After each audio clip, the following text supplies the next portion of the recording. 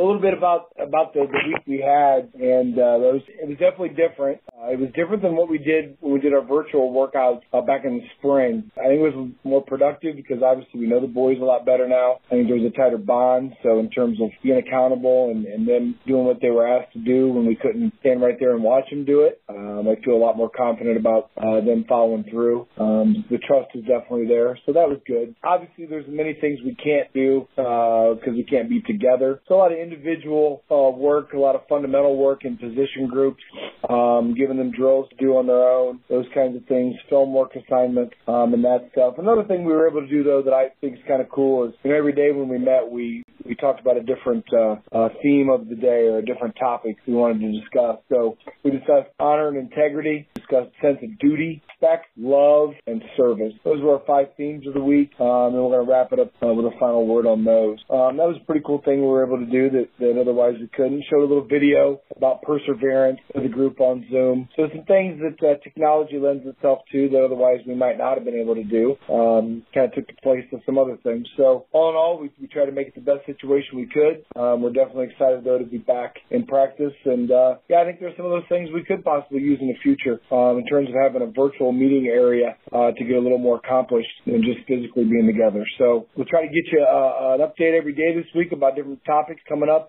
Everything pointing towards Norwell. Game is Saturday, 7 o'clock at Norwell, first round of sectional. Until next time, Patriots.